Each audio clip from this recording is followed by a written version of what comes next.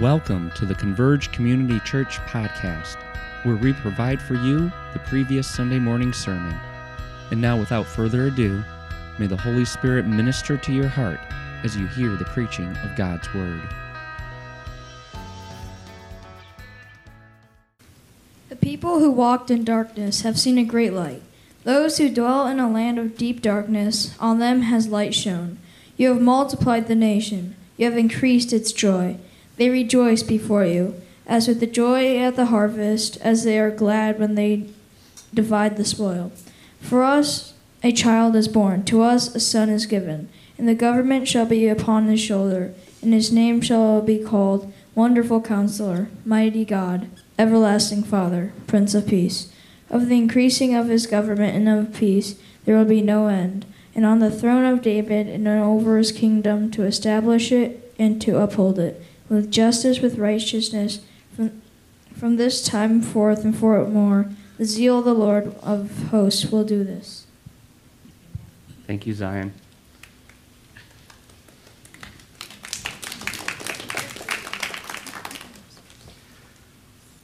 So, what Zion just read for us is very fitting, coming from the book of Isaiah, because that's what we're going to actually be in this morning. So we are taking a little break from our Matthew series. Because of the Advent season, we were taking a little break and wanting to focus on 4 themes. And so this morning, we're going to talk about hope and what biblical hope looks like. We're also going to look at joy and love and peace, and I don't know if that's the exact order, but we're going to be looking at those various themes as we celebrate and look forward to the birth of Jesus. And it basically comes down to this, that Jesus brings these 4 gifts into the world in a unique way. It's in a unique way, and so that's why we really want to focus on those 3 themes. So this morning, though, if you want to turn your Bibles to Isaiah chapter 11, we're going to be looking at the first 10 verses 1 through 10, and we're going to connect it with hope in some way. Now, as you read through this passage, you're going to try to look for that word hope. It's not there, but this passage, there's something there in this passage. There's something that God is speaking that should give us hope. So before we read it, though, I just want to share with you a couple of quotes that people in our day, throughout our history, have said about hope. And I kind of want to compare and contrast those with how the Bible describes hope. And so here's the first one. In fact, hope is best gained after defeat and failure, because then inner strength and toughness is produced. Right? So it's this picture of what hope does for a person. It provides inner strength and toughness to continue on. Here's another one. Hope smiles from the threshold of the year to come, whispering, "It will be happier." So it's kind of like this, hey, don't worry, I know things look troublesome today, but just look forward to the future. It'll be happier. Or here's another one. We must vote for hope, vote for life, vote for a brighter future, vote for all of our loved ones. I don't know when that one takes place, that voting time, but let me know when I can vote for hope, because that'll be one I want to vote for. Here's another one. Hope is the companion of power and mother of success. For whoso hopes strongly has within him the gift of miracles. So as we read through those, there's this kind of picture of one, and you can definitely see that they've kind of separated hope from God, or from God's word. It's more of an inner thing that produces inner strength, or looking toward the future for hopefully that it'll be a little brighter. And there may be some truth in some of these quotes. However, we want to understand hope through a biblical perspective. And so the question is, how does God's word talk about hope? And that's what we're going to go through today.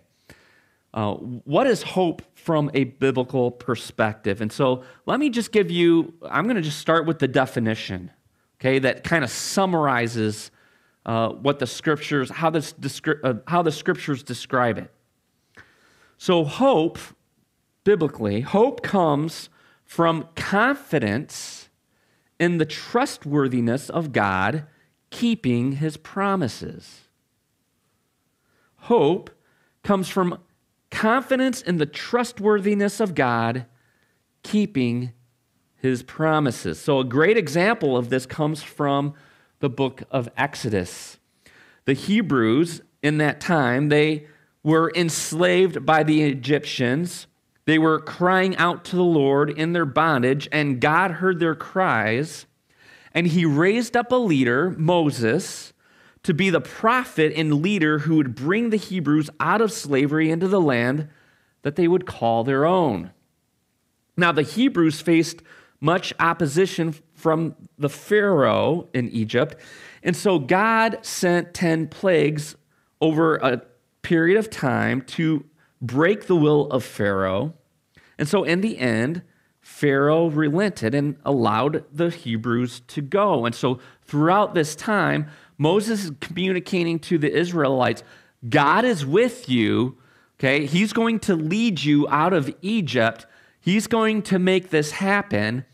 And we see this happen, and the Israelites see this happen as all these wild, unnatural plagues come to pass, right? The sea turns to blood red, and moths come and devour everything, or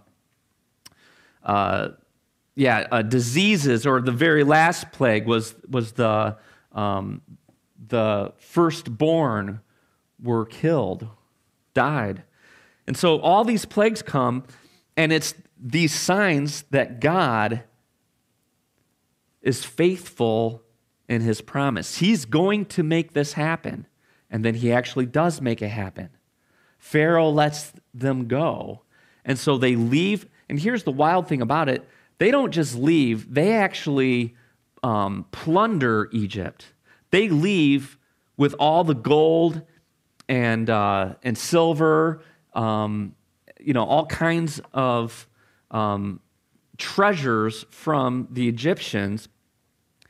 And then Pharaoh regrets what he does. He goes after them, right? And then we have the miracle of the Red Sea being parted, right? And the Israelites go through.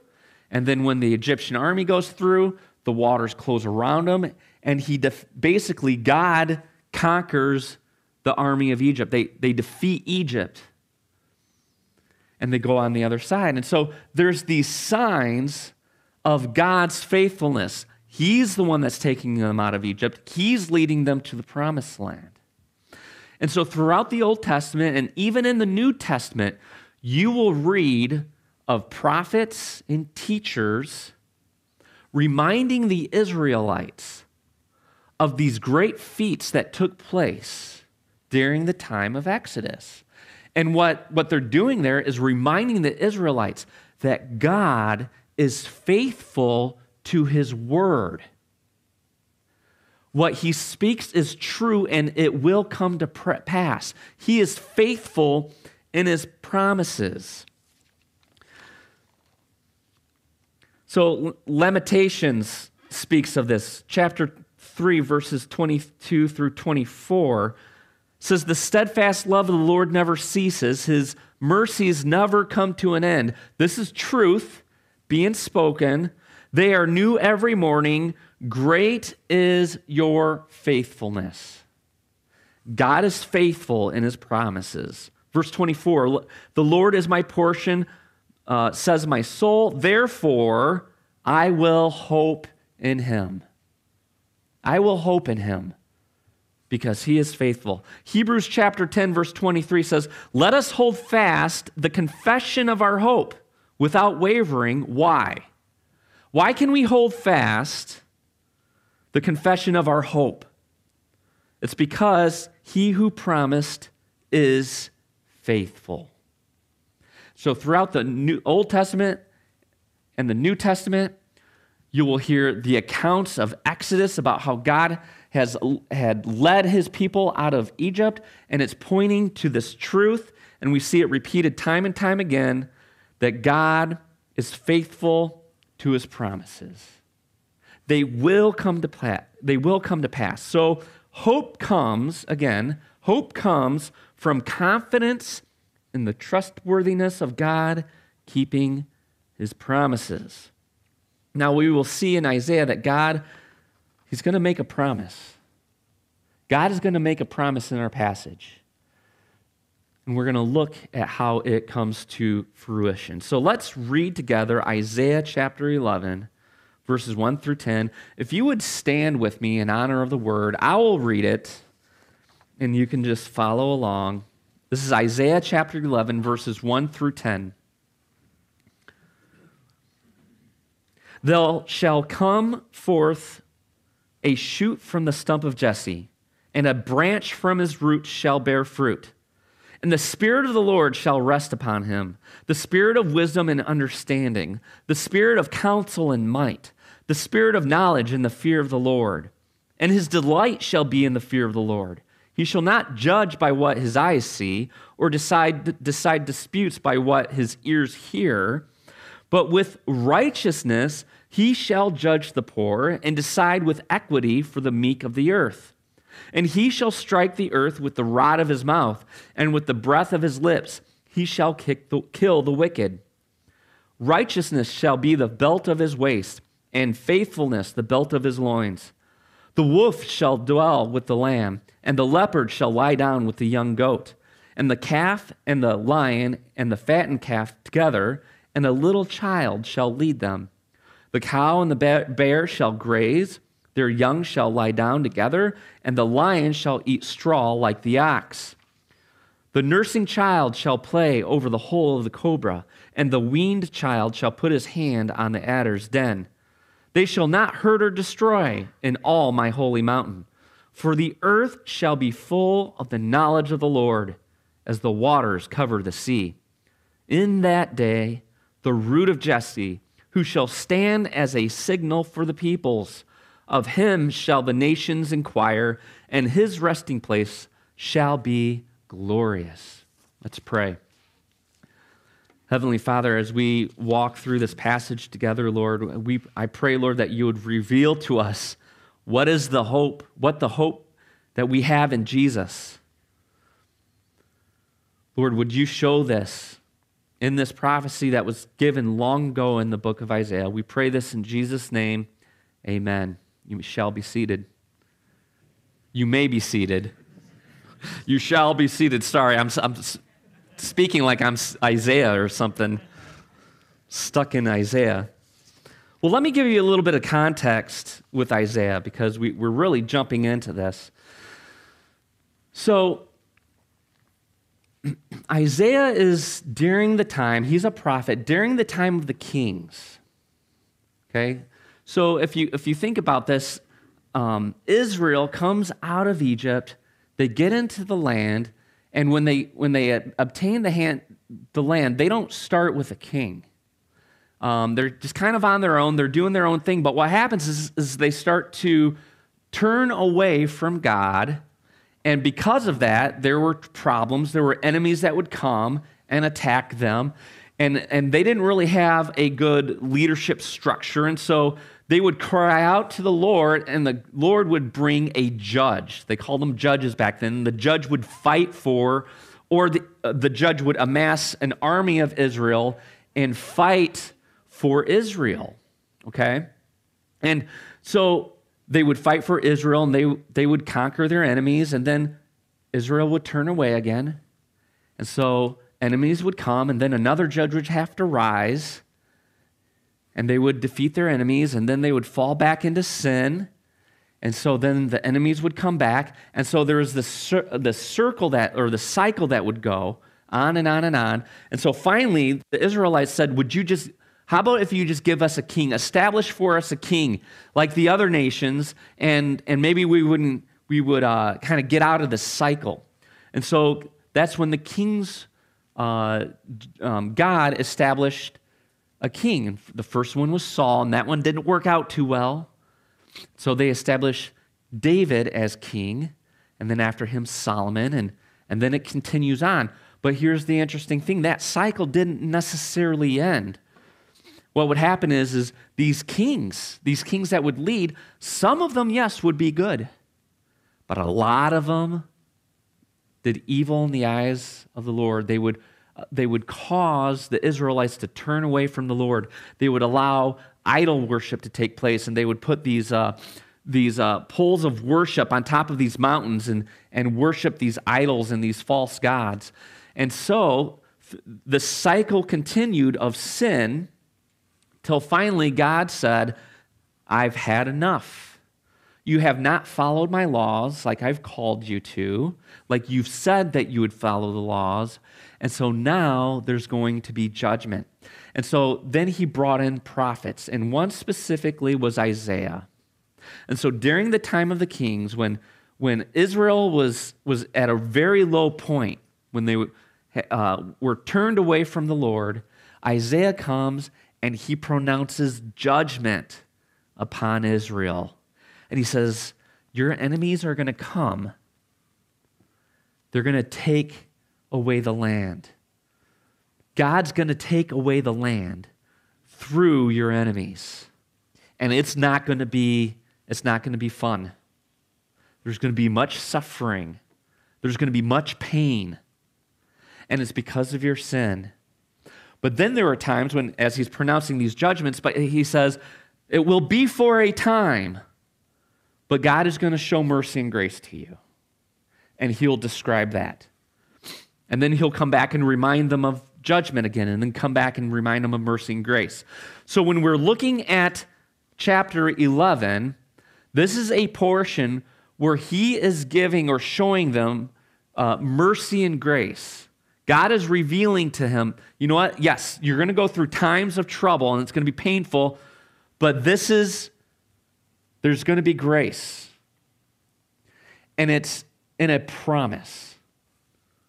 So look at verse 1. There shall come forth a shoot from the stump of Jesse, a branch from his roots shall bear fruit. So there shall come forth a shoot from the stump of Jesse. This is the promise. This is going to take place in the future in the time of Isaiah preaching and prophesying. Okay? So the question is what does he mean by the stump of Jesse? Okay, who's Jesse and why does he have a stump? So if we go back to the kings, remember the first king was Saul. He didn't work out very well, and so he raised up King David. Jesse is the father of David. So if you remember back, Samuel, who was the last judge, so the time of the judges, Samuel was the last judge, and God went to him and said, I want you to anoint a king, so go to the house of Jesse. He's got all these sons, and you are to anoint one of his sons. And we know that story of David being out in the fields, and so as he goes through all the sons, there's one missing. No one's anointed yet. Bring the youngest son to me. It happens to be David. He's anointed, and he becomes king. And it's David that's going to usher in the golden age of Israel. So David wars against Israel's enemies, and at the very end of his life, it states that there is peace in the land of Israel. There's no more enemies to fight. And King David says, well, I'm done fighting. Maybe I should start building. So he builds for himself a house. Then he wants to then also build a temple for God. And And so he goes to Nathan the prophet. Hey, I got this wonderful building project I want to do for the Lord. And he asks permission, and Nathan says, hey, I think it's good, go for it. But God says, no, you're not going to build me a house. Later, your offspring will build me a house, but instead of you blessing me, I'm going to bless you. So in 2 Samuel chapter 7, we've talked about this in our previous series in the book of Matthew, because this is really important. God makes a covenant with David. And he says, David, because of your faithfulness to me, I'm going to establish your kingdom forever. I'm going to establish your kingdom forever. There will be one that's going to come that will reign on the throne.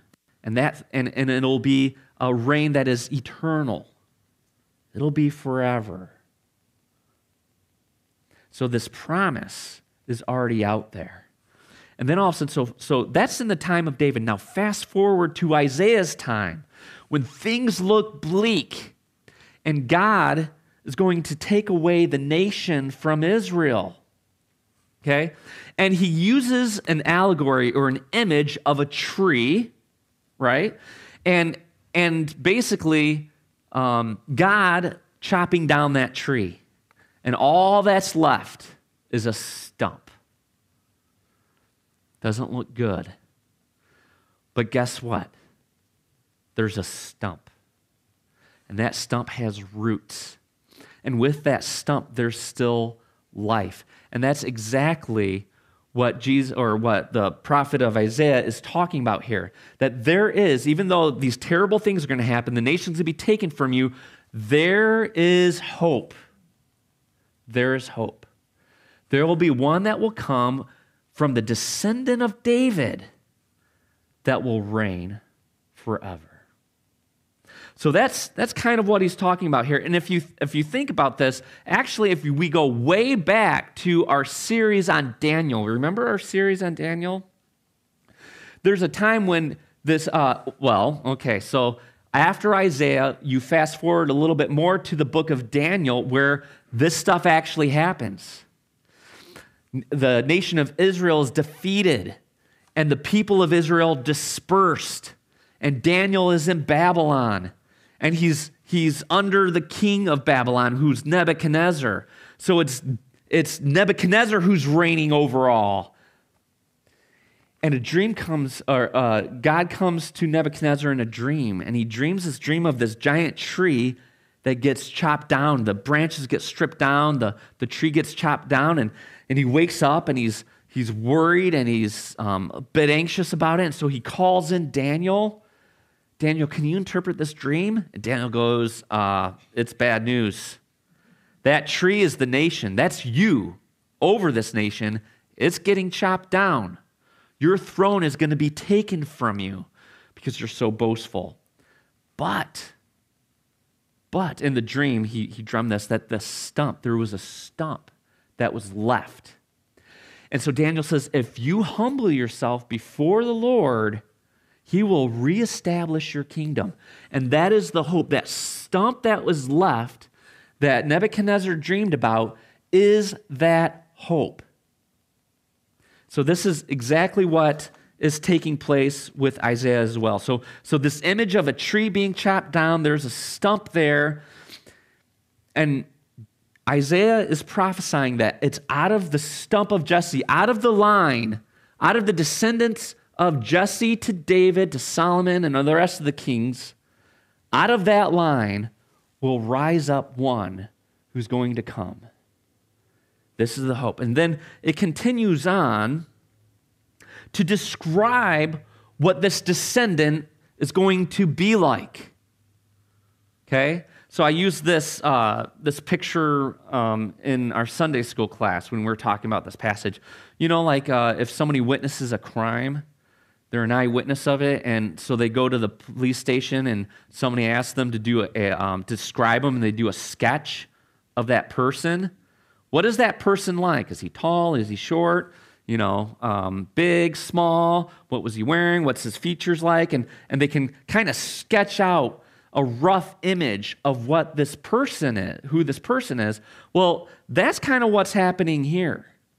He gives this promise, this descendant that's going to come, this branch that's going to come, and now he's going to sketch out what this descendant looks like. So let's look at this, verse 2 and 3. And the Spirit of the Lord shall rest upon him. Whoa. The Spirit of the Lord shall rest upon him. The Spirit, now he's going to describe the Spirit of wisdom and understanding, the Spirit of counsel and might, the Spirit of knowledge and the fear of the Lord, and his delight shall be in the fear of the Lord. So the Spirit is going to rest on this descendant or this coming king. Not too long ago, we looked at this part of the prophecy being fulfilled, actually. So if we go back to our Matthew series, Matthew chapter 3. This is really interesting how these things tie together, because if you even go back to Matthew chapter 1, remember what Matthew chapter 1 is?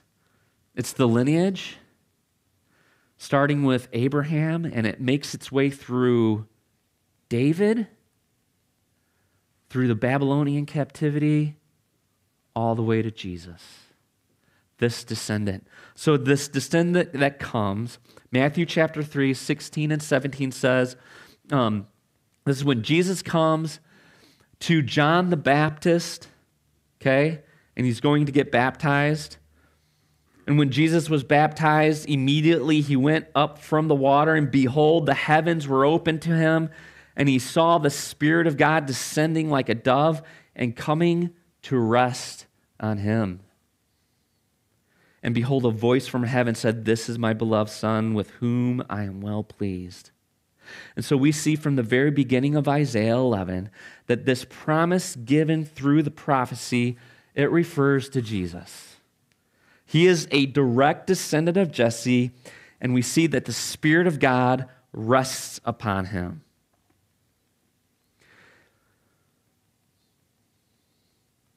We also see, not just in Matthew, but in the other three Gospels, that Jesus fulfills the rest of this prophecy as well. So if you read this prophecy and then you go and you read all four Gospels, you're going to see how they all connect and how Jesus fulfills this prophecy. So specifically, if we look at the next half of verse 3 through 5, look at verse 3 through 5. It says, "He shall not judge by what his eyes see, or decide disputes by what his ears hear.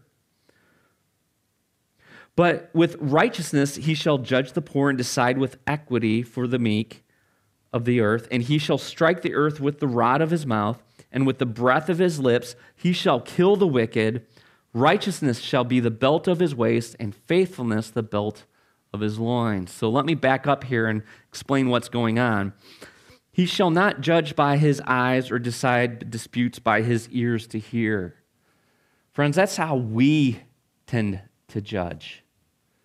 By what we see with our eyes, what we hear with our ears. It's so easy to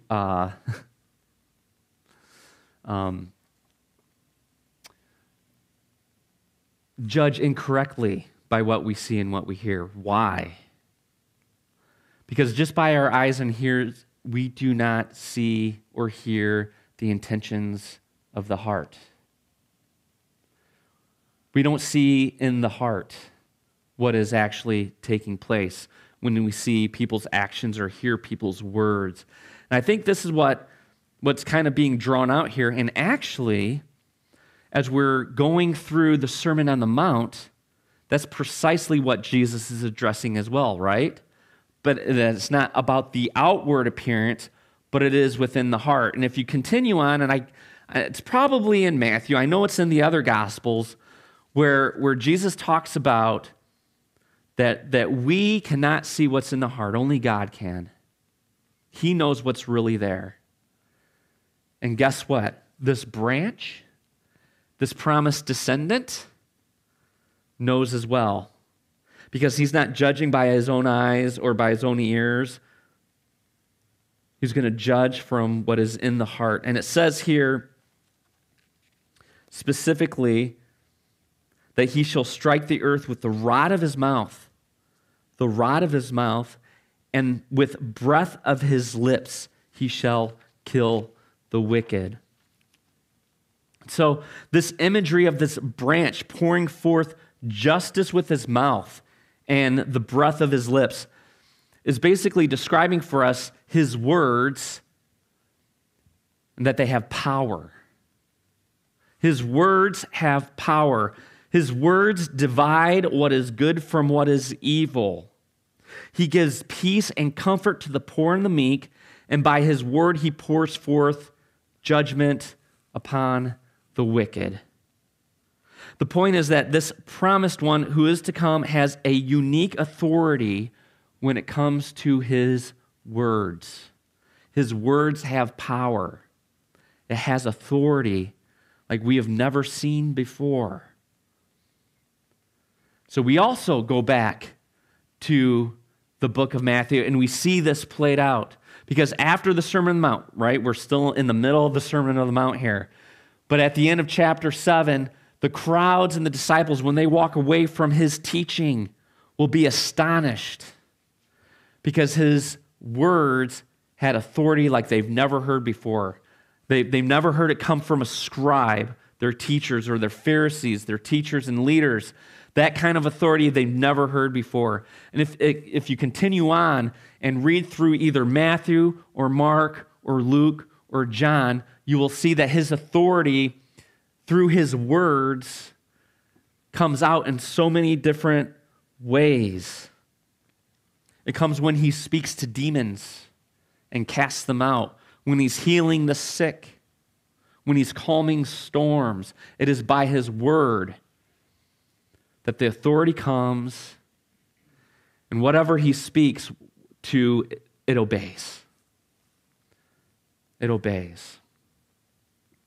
So this is a description of this descendant and what he is like and his attributes, specifically when he speaks. He speaks with power.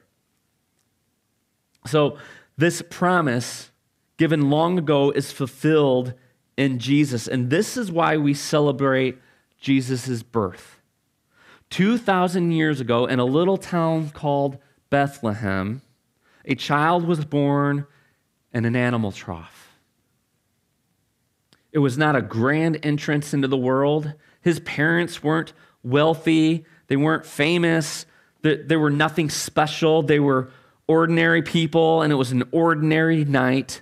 But God fulfills his promise. The hope for the world was born on that day. That's what we celebrate. When we celebrate Christmas, when we celebrate together, this is what we're celebrating. God's promise fulfilled in this little child, in this baby, on that night. So what does that mean for us today? How do we find hope in Jesus, the one that was promised long ago? So number one, we hope in the salvation that comes from the birth and the life and the death and the resurrection of Jesus.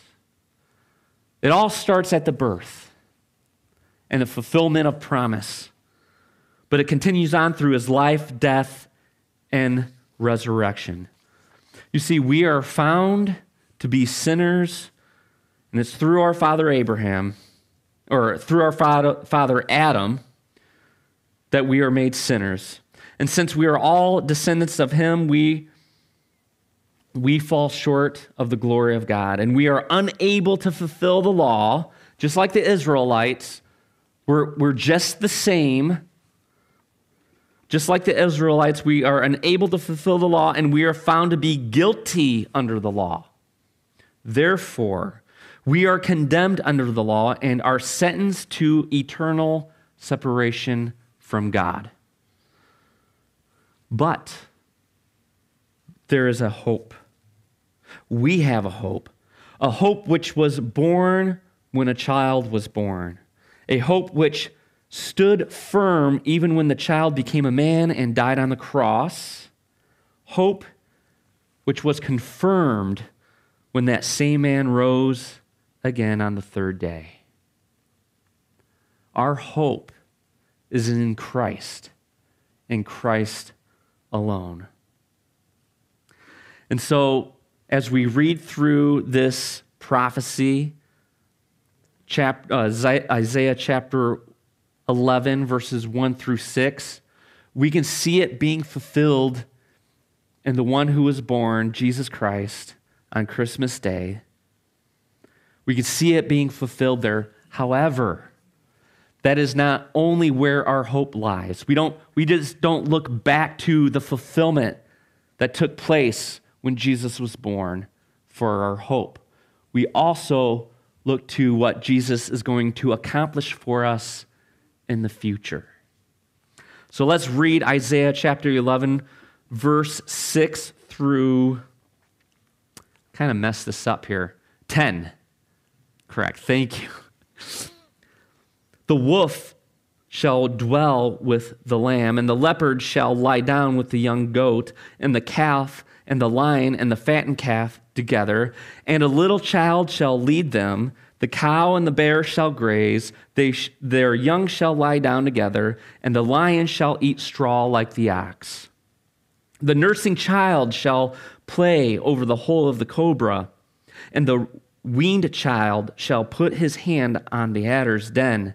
They shall not hurt or destroy in all my holy mountain, for the earth shall be full of the knowledge of the Lord as the waters cover the sea. In that day, the root of Jesse, who shall stand as a signal for the peoples, of him shall the nations inquire, and his resting place shall be glorious. So friends, not only do we find hope in looking to the past and seeing how God is faithful in his promises, but we also look towards the future promises he gives to those who put their faith in Jesus.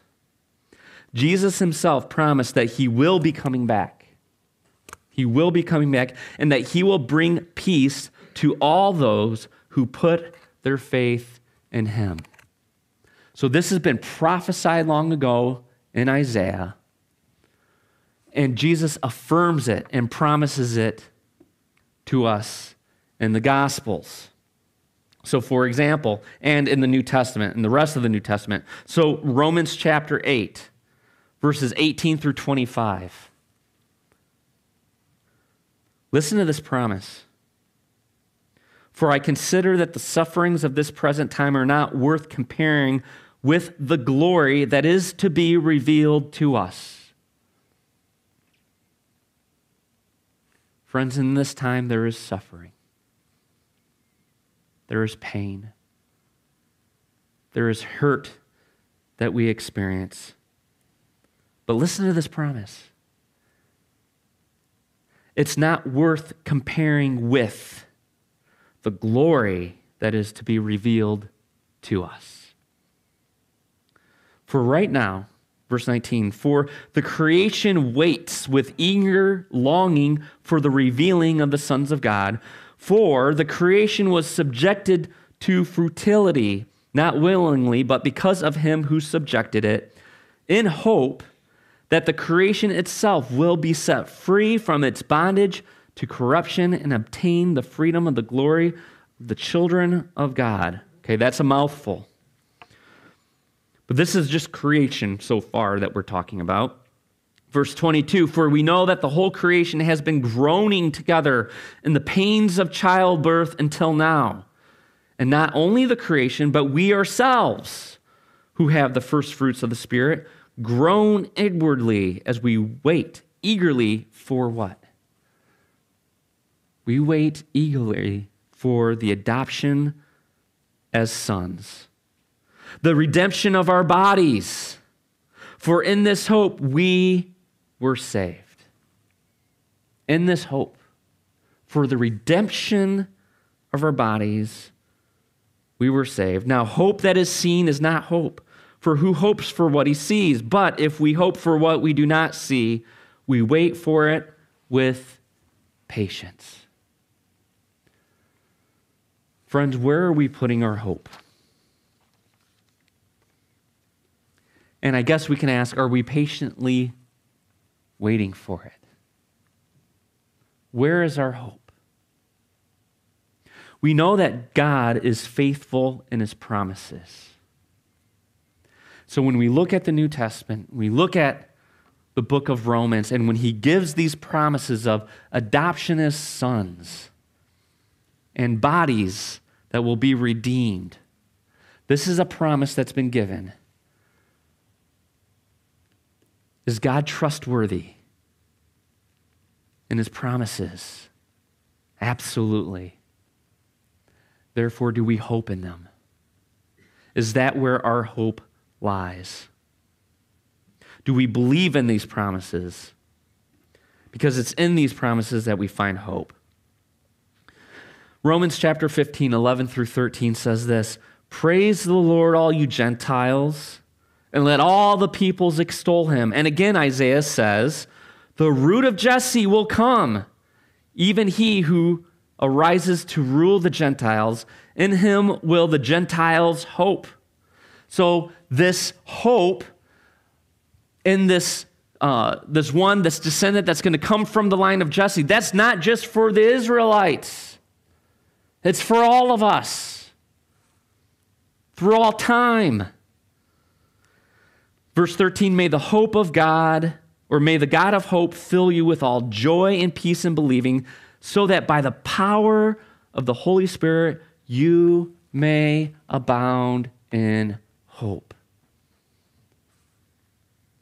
This is the hope we find in Jesus. He is the branch prophesied long ago that will bring about a new heaven and a new earth, a time where there will be peace, a time where Isaiah chapter 11, verses 6 through 10 will be fulfilled. Revelation talks about this time. Chapter 21, verses 1 through 4. Then I saw a new heaven and a new earth, for the first heaven and the first earth had passed away, and the sea was no more. And I saw the holy city, New Jerusalem, coming down out of heaven from God, prepared as a bride adorned for her husband. And I heard a loud voice from the throne saying, "Behold, the dwelling place of God is with man. He will dwell with them, and they will be his people. And God himself will be with them as their God. He will wipe away every tear from their eyes, and death shall be no more. Neither shall there be mourning, nor crying, nor pain anymore, for the former things have passed away." Amen. Brothers and sisters, Jesus' birth brings hope to the world. It brings hope to the world. There's no other solution or remedy for the plight of man.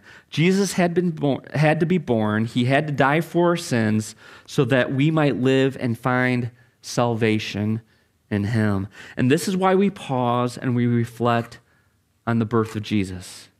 It's a focal point for the fulfillment of Old Testament prophecy. It's a testament that God is faithful in his promises.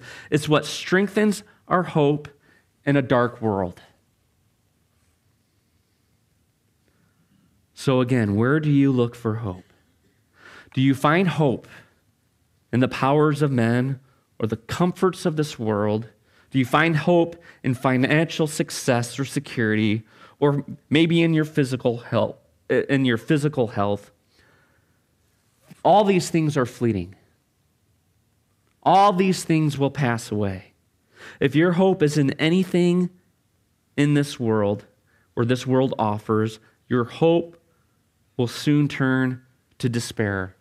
Our only hope is in Christ, the King, who will reign on his throne forever. With that, let us pray. Heavenly Father, we come before you. Lord, help us remember why we celebrate Christmas. There's so many things going on in our world. There's so many things we can reflect upon in these past several years, and boy, we've gone through a lot. Many of us are still going through quite a lot. Lord, and I think through it we have learned that, boy, we can't place our hope in this world.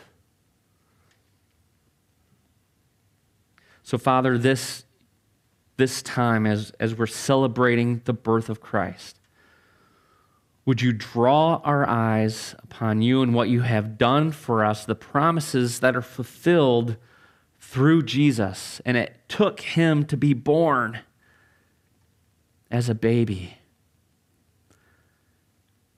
And it starts everything. It's the trajectory of Jesus' life and death and resurrection and what that means for the future. That his kingdom will be fully established, where there will be no more death, no more pain, no more suffering. Lord, that's where we find hope. And so, Lord, may we celebrate your faithfulness through Jesus being born this season, we pray. In his name, amen.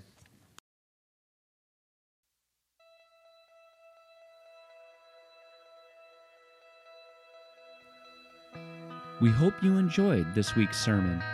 Make sure you come back next week to hear the next message in our series.